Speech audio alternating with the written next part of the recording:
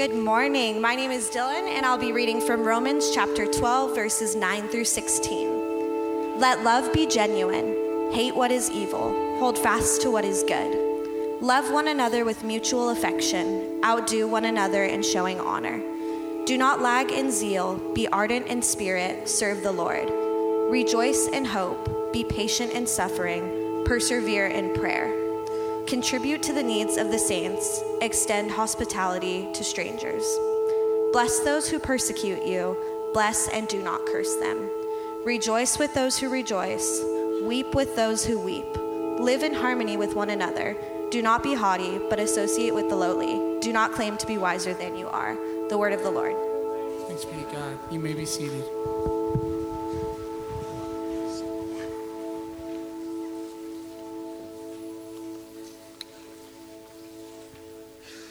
It is good to be with you all this morning. I feel like it's been a while since I've actually been able to come up and speak, but it's such a joy to be here. It's also been some pretty exciting days in these last few days. I don't know were you all, any of you there this past weekend for the basketball games? I mean, I have never felt such electricity in Golden Gym ever in my life. I mean, people were like, it was loud. I had to adjust to the sound, and it was incredible, especially on Monday's game. It was just awesome. There was a point where the student section, they were all in green and gold, and like during halftime, they were like doing like these dance moves. And then on the other side, there was a little girl who was like doing the floss. I don't know how to do the floss, by the way. But anyway, the floss, right? And like they're doing all these different moves, and they were just having a blast, just kind of like dancing off with each other. It's probably a justification to have a Jumbotron in Golden Gym. We should probably think about getting that. ASB, get on that. But it's just so great. And then just awesome just to see just our team just do so well, play with so much heart. It was just great. So congratulations to the men's basketball team for being the Western Regional Champions of NCAA Division II. So, yeah. So we wish them all the best as they move on to Indiana in the next few days. And so we're continuing in Romans chapter 12. And as I mentioned at the beginning of the semester, this is a pretty special passage, particularly for my life, as this has been a chapter that's really shaped who I've been, my understanding of who I need to be in my life as I walk with Christ, the way I need to operate in ministry.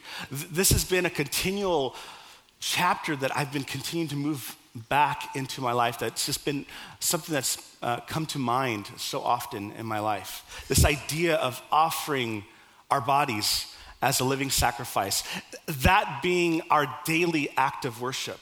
And then also this idea of our mind being transformed, not in ways that kind of reject the patterns of this world, but now take on new patterns in godly and loving ways. This idea of being renewed in our mind.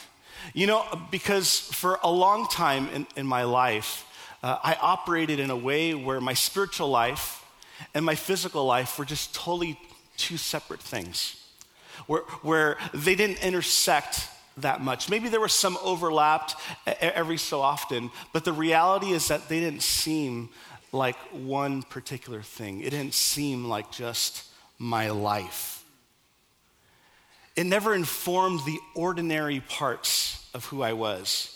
It never really informed the everyday things that I did, the ways in which I lived with people around me, the ways in which I interacted with my friends, the ways in which I just did everyday things. Yet this passage really informed that these two can't be inseparable, that the spiritual life and the physical life are one and the same. And most importantly, that God wants all of me. That God wants me to pour out my life completely, surrender my life completely to Him in order that I can be truly, truly His. It's in this passage where I understand what true relationship really means. This idea of giving oneself entirely for the sake of love. It kind of reminds me of the passage in Philippians 2 where it says this. It says, let the same mind which I love the fact that it's talking about the mind. Let the same mind be in you that was in Christ Jesus, who though he was in form of God, did not regard equality with God something to be exploited, but he emptied himself, taking on the form of a slave, being born in human likeness, and being found in human form, he humbled himself and became obedient to the point of death, even death on a cross. Let that same mind, that transformed mind in us, lead us into ways where we give up of ourselves out of love and how we live in our relationship to one another. This kind of love is a sacrificial love. In Greek, it's called agape. And it's this idea, when we read passages like in John 3:16, for God so loved the world that he gave his only son. It's this agape, this giving, this sacrificial giving out of love so that we may have what God desires for us. It's this sacrificial love. I think about this a lot, even within my own family. This idea that me as a parent or me as a husband, I want to be able to offer everything I am to them. I want my kids to offer everything they are to me in order for the sake of love. The passage that was just read to us, verses 9 through 16, begins with this. It says, let love be genuine. Let love be real. Let it be authentic. In other versions, it says, let love be without hypocrisy. At first glance, when you look through this passage, it kind of sounds like a list of do's and don'ts. Do this, don't do this, in regards to the way that we live with each other. But I love the fact that it begins with love. And it calls out and it calls us to live in a love that is genuine and authentic and real.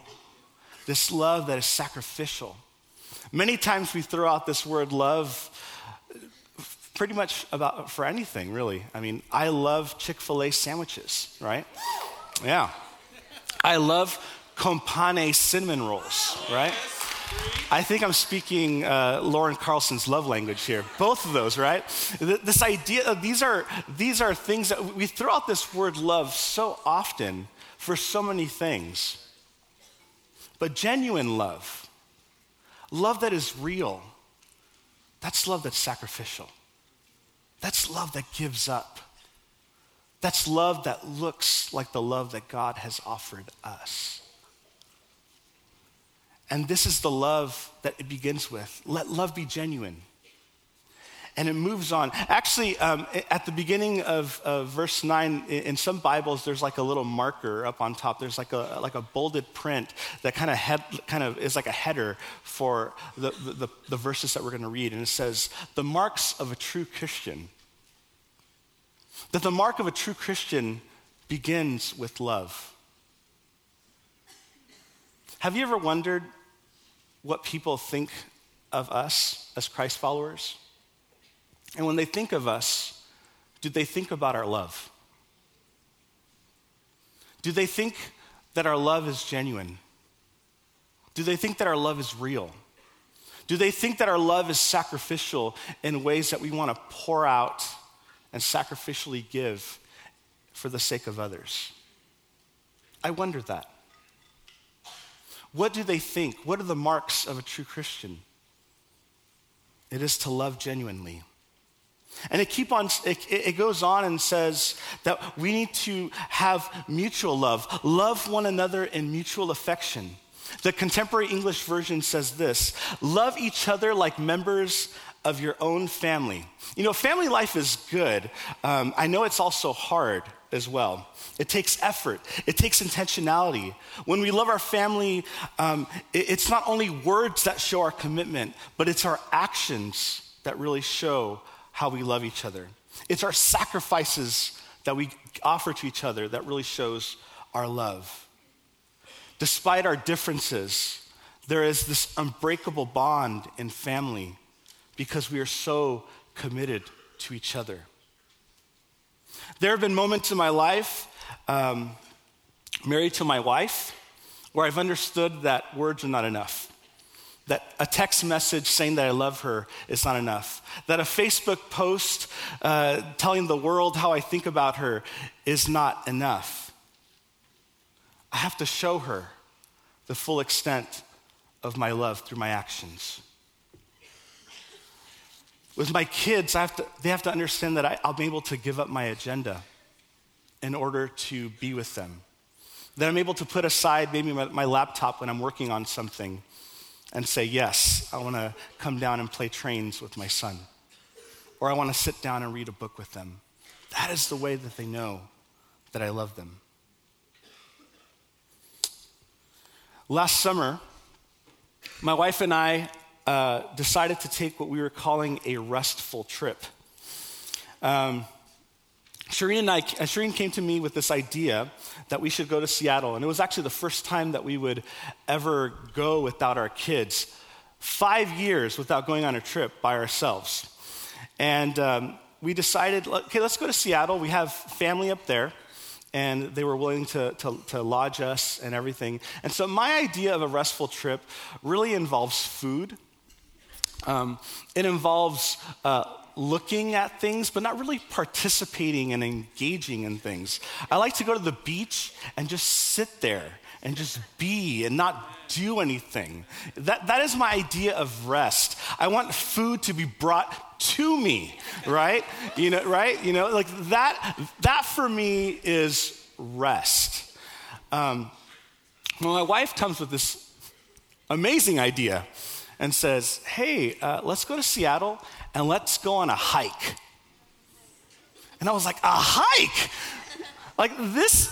My body is already hurting hearing that word. There is no way that I want to engage in a hike. But we did it anyway. In my way to show her my love for her, I decided, let's do this. And so we decided to go to a place called Lake 22 in Seattle. And this is us right at the end with smiles on our faces and just really, really happy, embracing each other and all of that. But on the way there, the 2.5 hours that I took to be on that hike did not look like this. There was actually about 45 minutes of this uphill trail of these unstable rocks. And I was so frustrated going up there. And I was in my mind, not saying this vocal out loud, but in my mind saying, Shireen, I wanted to go on a restful trip. This is not restful for me. And then I was getting even more frustrated as I heard this rock music in a distance, and then getting closer and closer. And this guy with a cutoff T-shirt and this blaring speaker playing music is going up, and he's basically a pro at hiking. He's going up this whole thing with 2 dogs, and I'm like, you overachiever! Oh my goodness. And he basically says, hey, it looks like it's your first time going up. And I'm like, yes it is. And he's like, well, see you at the top. And he goes off. I was like, what a jerk, And it was so hard to go through that and to give up my agenda of what rest looked like in order to show my love for Shireen. But even as we got closer to that beautiful view, that same guy actually comes back down and he says, hey guys, you're almost there. And it was so encouraging. And I remember when we got and we turned at the bend and we see this beautiful mountain that's half covered with snow. And the lake, the pictures just could not capture the beauty of this. And I remember telling Shireen and telling her, now I understand what you mean by rest. I now understand. Now I see things through your perspective. And there was this overwhelming peace in my life and in my soul at that moment. When I was able to share with someone else, to see through the eyes of someone else, and to live life through the eyes of someone else, that was just so remarkable. It was beautiful. And it was a reminder of what it is life and what life could be if we truly lived life together in community. That there are moments when we're together where it is hard, where as we're walking up those hard terrains, it is tough. But when you're able to step into someone else's perspective, your mind is literally changed. Your heart is literally transformed in ways that make you a different person. I now see rest so differently now. I now see nature in a different way. And it was through entering into the perspective of someone else. The passage continues talking about what it means to love another person or to love each other. And it goes on and it says, outdo each other in your honor. I love that word outdo because it has a sense of competition in a sense. You know, there's a sense of like, I'm going to do something good for you. Well, I'm going to do something better for you. And it just kind of continues going back and forth and back and forth. It actually reminds me of a clip from The Office where Dwight and Andy, have you ever seen that? Where Dwight and Andy are like trying to do good things for each other. I actually have the clip, so let's just go ahead and watch it really quick. Oh, Dwight, I have a little surprise for you. Let me guess, you ate the bagel I gave you and loved it. Yes! And I wanted to return the favor. I was polishing my loafers and I happened to look over and noticed that your briefcase was a little worse for the wear. So, a little elbow grease and she's polished right up back to her former glory. Oh. Feel it against your cheek. I will.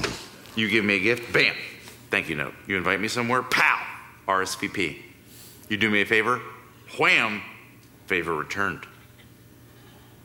Do not test my politeness. Let me get that door for you. Oh, there we go. Thank you very much, and I got it for you. Oh, goodness. Thanks. You know, here's a healthy fitness tip. If you clench your buttocks together while walking, you can really take the pressure off your knees. Is that right? Observe. Yeah. Huh. Right? That really works. Yeah, feel free to use that anytime. Okay. Hey, hold on a second. Do not walk around with your jacket cattywampus. And that needs to be straight as an arrow. Thank you very much. Oh, boy. Hey. Thank you very much for that. You are welcome. Have a seat. Allow me. Have a seat yourself.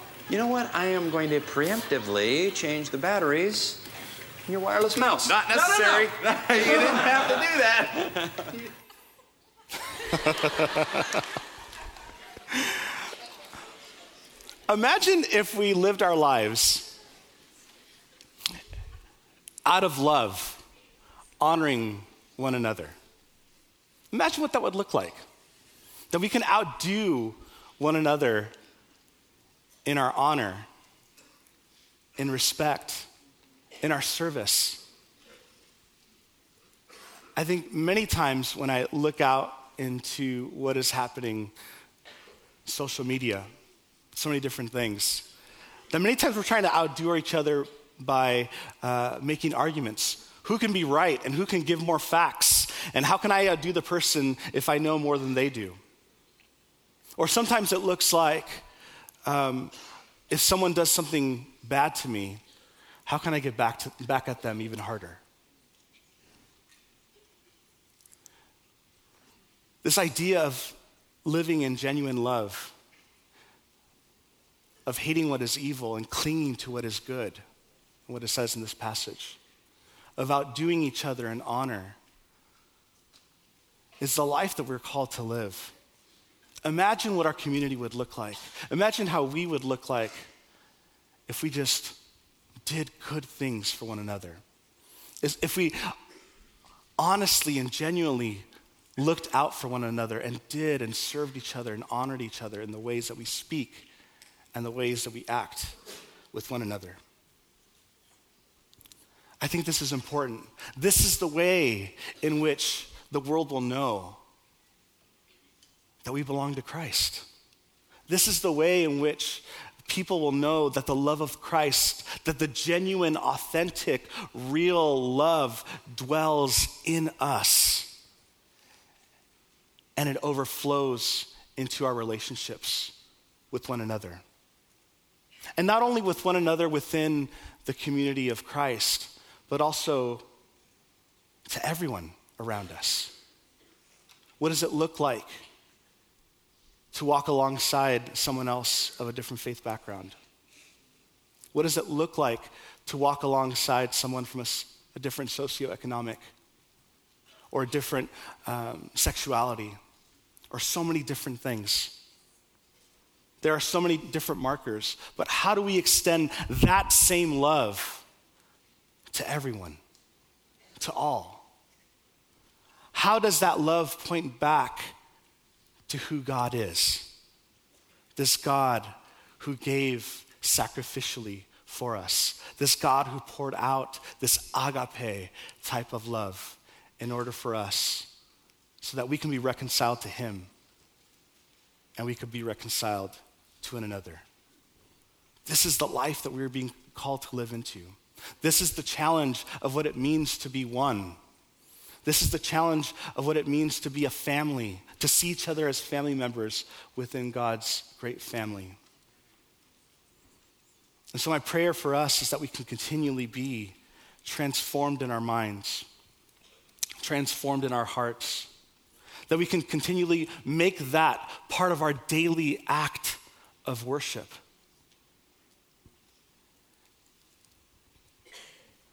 So that we can be people who live in genuine love.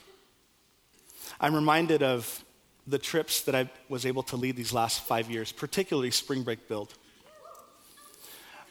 One of the things that I loved so much about that trip, and it actually pained me that I wasn't able to go on Spring Break Build this past spring break.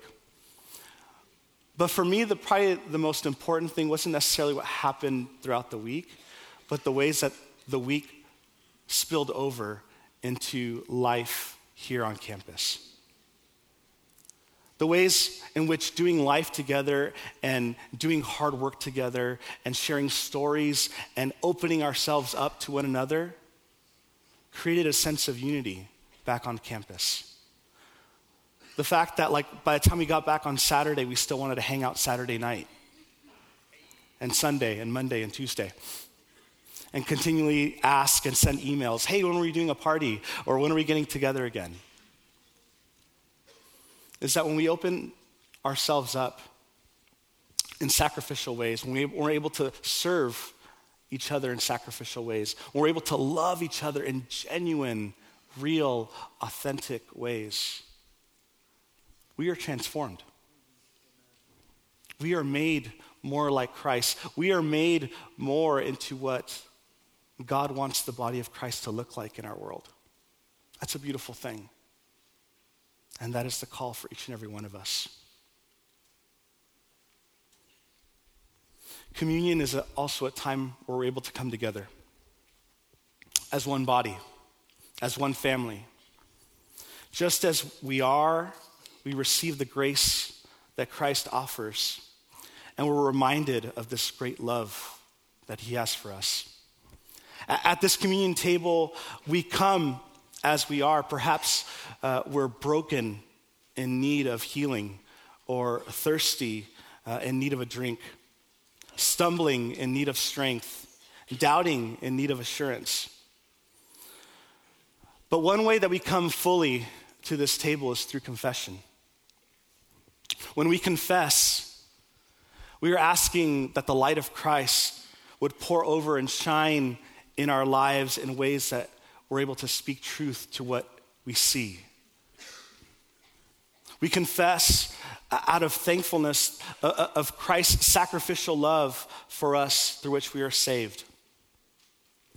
But we also confess that we don't often love God or others in the ways that God has called us. We also confess that we've been distracted by different things from our worship of God with our whole heart, mind, soul, and strength. We confess that we have inadequacies, that we all have roles and tasks and relationships in which we cannot fulfill them in ways that are honoring to God without God's strength and God's guiding. And ultimately, we just confess that we need Christ to have mercy on us.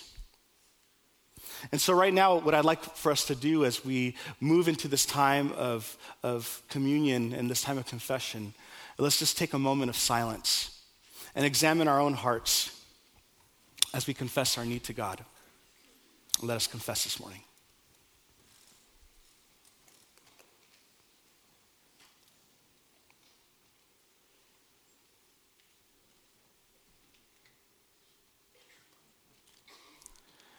Merciful and holy God, we yearn to know your forgiveness. We confess the ways that we have not loved you with our whole heart and not loved our neighbors as ourselves. We repent and we are sorry for all of our sins. Lord, have mercy. Christ, have mercy. Strengthen us to love and obey you in the newness of life through Jesus Christ, our Lord. Amen. We give thanks, Almighty God, because you are with us in the past and in this present moment and in the future. We give thanks when we pray, I need you, because you are faithful and good to us. We give thanks that through Christ, all things are made new. We express our thanks and praise you and join with our voices, with the angels and archangels, and with all the company of heaven who forever sing this hymn. And let us say this together. Holy, holy, holy Lord, God of power and might, heaven and earth are full of your glory. Hosanna in the highest. Blessed is the one who comes in the name of the Lord. Hosanna in the highest. Holy and gracious Father, in your infinite love, you made us for yourself.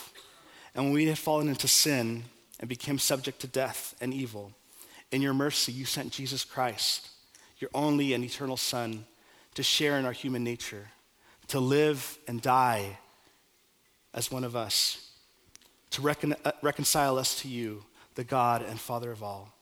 He stretched out his arms upon the cross and offered himself in obedience to your will, a perfect sacrifice for the whole world.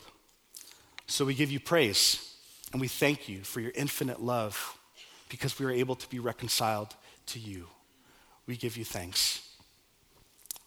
We're reminded that on the night that he was handed over to suffering and death, our Lord Jesus Christ took bread, and when he had given thanks, he had broke it.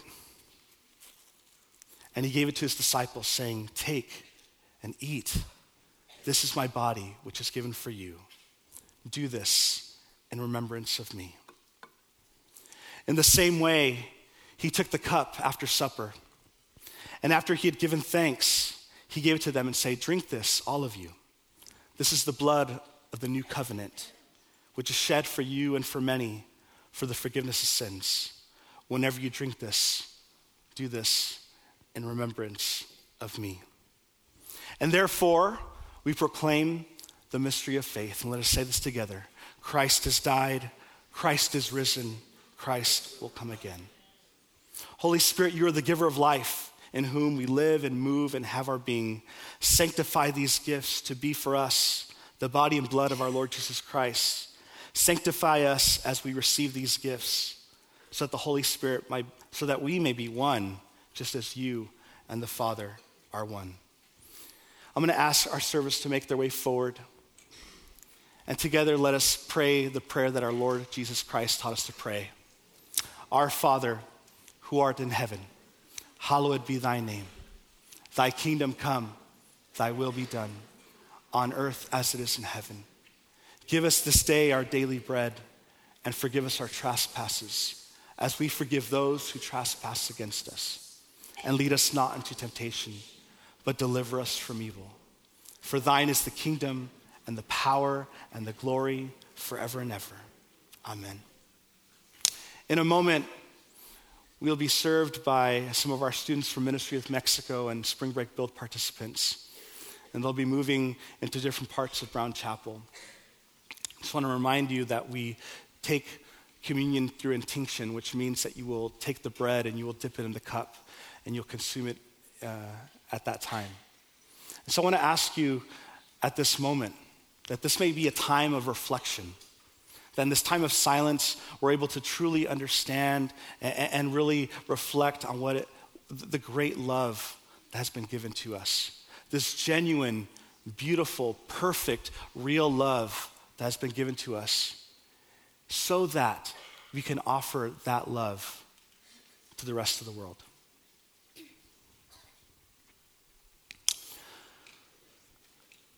And at this moment, I'm going to ask our worship team if they can make their way forward. This feast is for the family of God.